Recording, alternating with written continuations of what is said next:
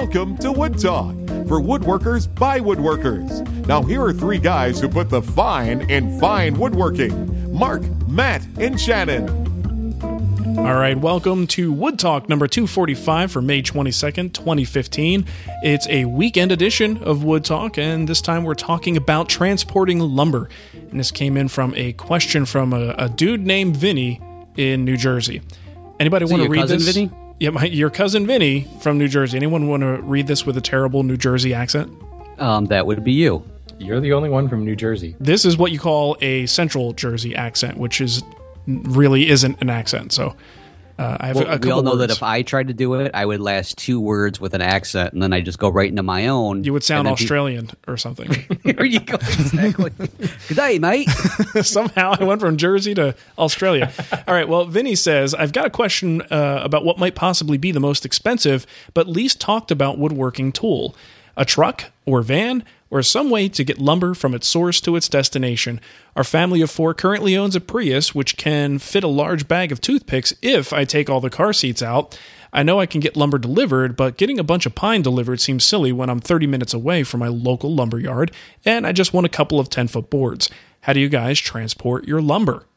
So kind of an interesting question, and something that no doubt when you get into this hobby, at some point you're going to walk away thinking, well, wait a minute, I've got to get boards to my shop. It's one thing to get all these tools and to learn stuff from these videos online, but now how do I actually physically get the crap to my house if I don't have a truck? So let's go around the table here. I have a truck because I'm a woodworker, and eventually you kind of just do that. I've always had a pickup truck. I had a short period of time where I had a car because I thought it would get chicks, and it didn't work. I met. Oh well, I got Nicole, but she. You know what? Did you guys hear that? Thank you, Nicole. That was Totally called out. Was that perfect? So now I got to know, what was the car? What was it that won you, Nicole? Was it actually the car? Was it a 78 Chevette? It wasn't. Was it a Gremlin? It wasn't Gremlin, even that wasn't great of a car. It was a Mitsubishi Eclipse. Oh, but it was a new one, and it was beautiful. It was really, really nice. And I was probably looked at that and said, you know what? There's a guy with a head on his shoulders. She actually said, you know what? There's a guy that I used to know that drove one of those, and he was a complete jerk. And she let me know that she was absolutely not even remotely impressed by my car. And she made that perfectly clear to me early on. So, and then she said, it has to be your personality. Yes, it must be. So from that point on, I was like, you know what? Let me go back to a pickup truck because that's what I know best. And this was even before being a woodworker. I just always liked having a truck to be able to transport stuff. And you know, when you need to move, you got a place to put things. So I've always had a pickup, and now I currently also have a pickup. And I've got a Dodge Ram. And because I'm thinking about the long game here, I got a truck that has the ability to, a crew cab, or not just an extended cab, but the real big cab, because I figure at some point I'm going to have kids running around in the back, and we'll be going on road trips and whatnot, and I'll need to be able to bring stuff with me. So it was kind of a future thinking thing. But the downfall to that is I actually have the shorter bed. So I do have some issues with really long boards that it gets a little bit dicey balancing those out the back of the truck. But for the most part, plywood, 8-foot boards, no problem hauling them in the back of the truck. So you know what? I don't even know what you guys drive. Matt, you go first. Well, currently I have a sedan. And this is a step up, which it's a little bit longer. So I can actually, when I open the trunk and I put down the back seats, 8-foot boards fit within the whole entire length of the car. Wow. Of course, they are up on my dashboard, which makes it difficult to shift because the shifter is right there in the center. But prior to that, I had a tracker, which I could comfortably put 6-foot long boards for, doing something very similar by putting the seats down.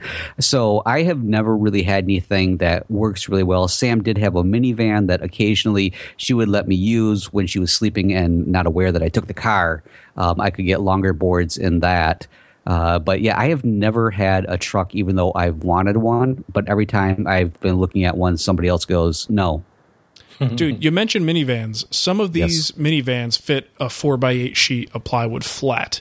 Oh, yes. Yeah, the seats that fold like into the floor and stuff. Yeah, I was just looking into it recently because we were looking at minivans. And I was like, you got to be kidding me. Like that that's fantastic. That's a great compromise for some families. I actually rented one of those to go to Maine last year because I built that table in Maine. Yeah. Mm-hmm. So I had to be able to get an entire dining room table that was already glued together into one piece into the back. Jeez. And then I also had to have room to transport a 130-pound dog and his bed and all of his stuff. See, that's my kid. He has just as much stuff Right. that goes with him. And that was pretty cool. As much as you're like, here's a minivan, it's emasculating, they're cool. No, they've got bells and whistles and cool stuff. Yet never underestimate a well-equipped minivan.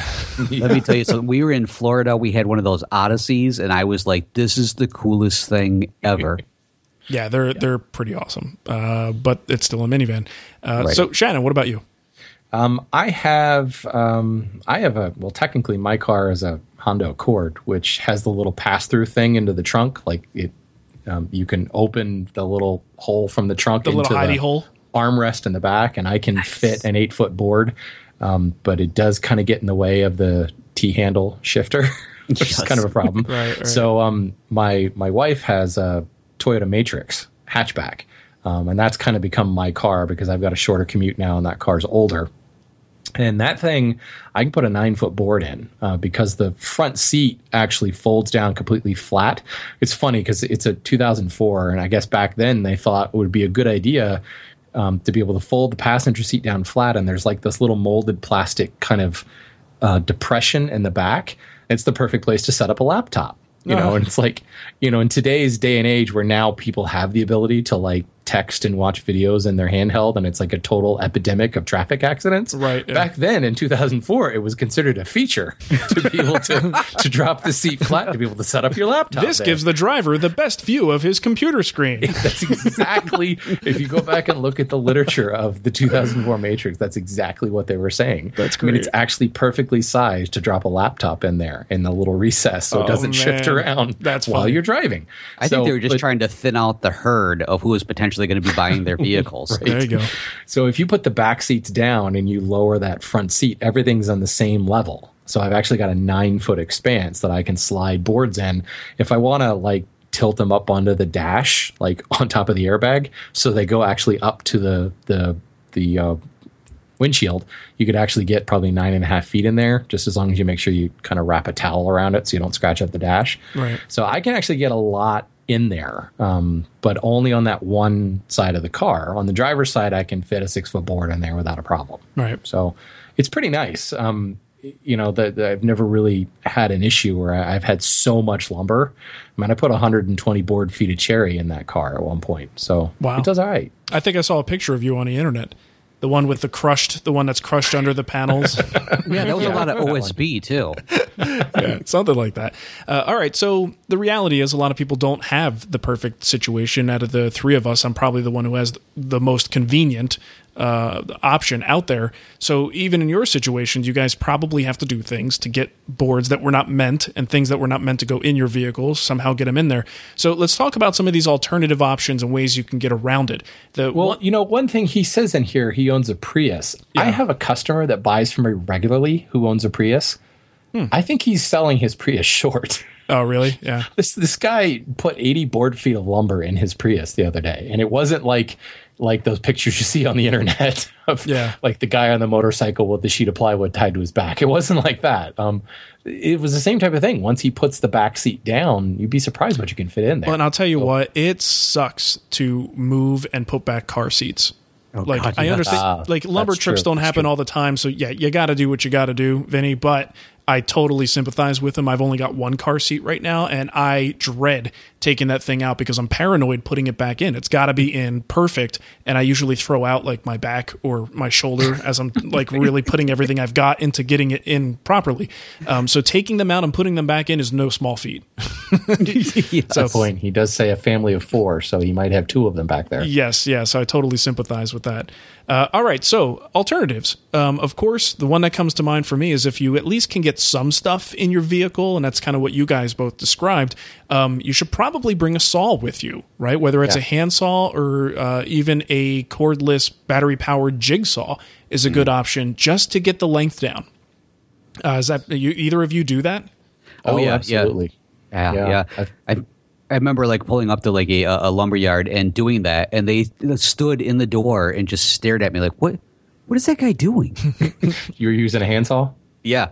Yeah, me too. You get the greatest looks from the lumberyard guys. And of course, now I work at a lumberyard, so I get harassed pretty heavily when I pull out the saw. And for like weeks afterwards, hey, what's up, man?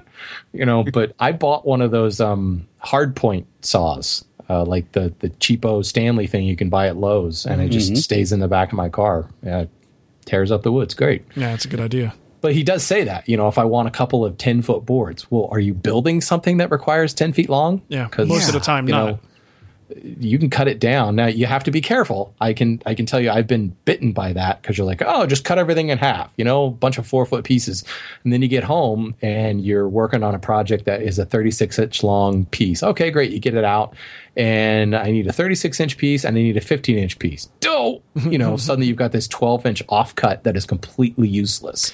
Yes. And that kills me, especially when it's a really nice lumber that's figured. And you know what? Just think ahead a little bit. I've done that too, but it's only been when I've had them cut the wood for me for whatever reason, and that's when I'm like in a pinch. I'm not thinking properly. But when you're in the parking lot, you've got your board sitting there. You should have an idea of what lengths you need and what's a safe number, and then take out a tape measure, make some rough marks, and make your cuts. Take your time with it. You're not in any rush. You could avoid that stuff pretty easily. Yeah, it only has to happen to you once before you don't do it again. Yeah, right. That's the best lessons, the way you learn them. All right, so bring a saw, obviously. Let's see, another obvious one to some people might be just, what about like mail order? Now, he mentioned local delivery. That might be a little bit tricky because some places may not. Either they're going to charge a ridiculous fee to deliver, or they may not offer delivery unless you have a certain order quantity. But these days, Shannon, you work at a place that does a lot of mail order. I've got a place locally that does it. Bell Forest does a lot of deliveries to all over the country and Canada. So is that a much more viable way to receive your lumber these days, is mail order? It's pretty strong. I've been trying to kind of run some numbers and get a good general idea. It's just so hard to coast to coast, but I hear from people all day long that are like, my nearest lumberyard is 3 hours away, but I don't want to pay the shipping costs. And it's like, do the math, man. It's actually not that bad. No. I'm continually surprised. Now, obviously, typical UPS shipping, you have some pretty severe limits on weight and size. You can't ship anything longer than about 8 feet anyway without paying massive surcharges. But still, I mean, I just had a guy who ordered, I guess about 80 board feet of cherry, and this was going to Utah somewhere. So pretty far, good 2,500 miles. And I want to say the total shipping was like $68.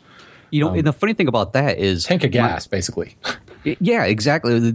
We do have a lumber yard here in Michigan that deliver. I mentioned this previously. I've mentioned them a couple of times that they deliver like in regional areas. Like on Tuesday, it's going to be West Michigan. On Thursday, it's going to be this area, and that's pretty much what they charge also. And they'll deliver pretty much. Actually, they'll go like even like 10 board feet or something. Wow. You'll just pay that surcharge. So obviously, if you do buy more, it pays off a little bit better for you. But that, if I were to actually borrow somebody's truck or something like that, which maybe we can talk a little bit about that, but by the time I pay for gas and everything else, dude, I just paid for it. Well, and it's like to your door delivery. I mean, I know going to pick out lumber, once I'm there and I'm looking through the boards, there's some enjoyment in that process and the advantage of being able to sort through the boards and look for the perfect grain. But a lot of times it's like I got to gear up mentally to go out and do a whole lumber trip, and then I got to carry it back. It's like just one of those chores about woodworking. So sometimes it is nice, especially if it's a project where you don't need absolute grain direction perfection on the piece. It's just nice to be like, oh, UPS guy is here. I'm in the middle of recording Wood Talk. I'll be right with you. Right.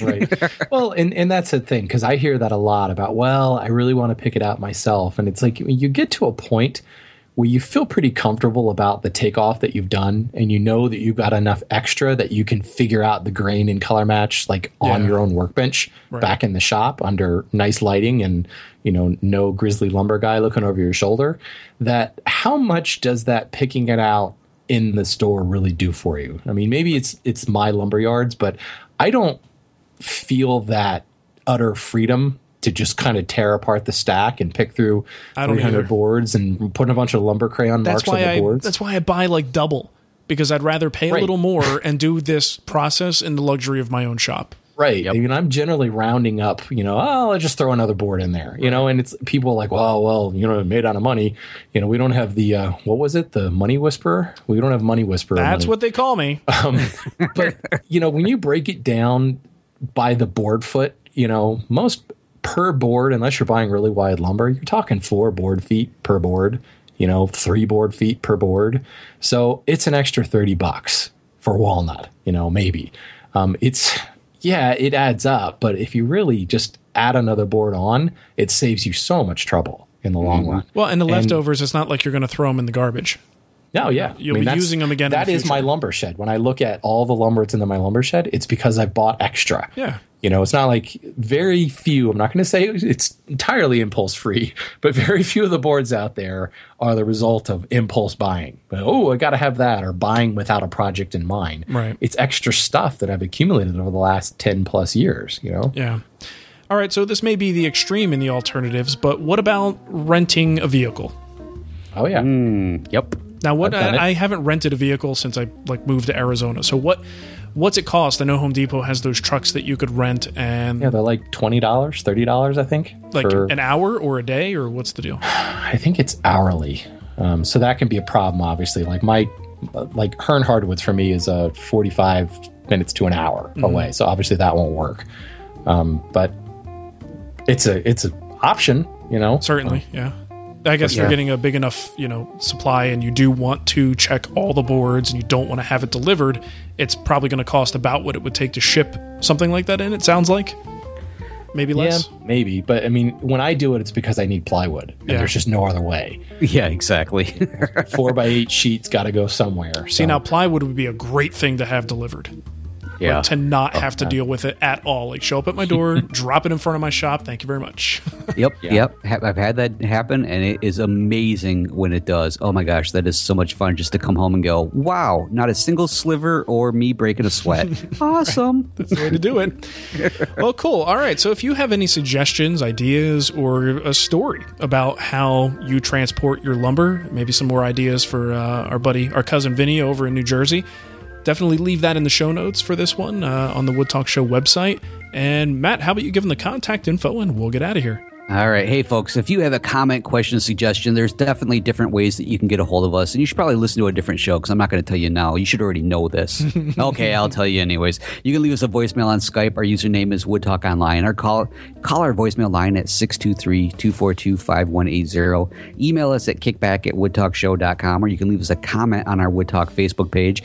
And if you're looking for the show notes or downloads from today's show or previous episodes, you're going to find those over at woodtalkshow.com. Wonderful. Well, have a great weekend, everybody, and we'll catch you next time. See ya. See ya.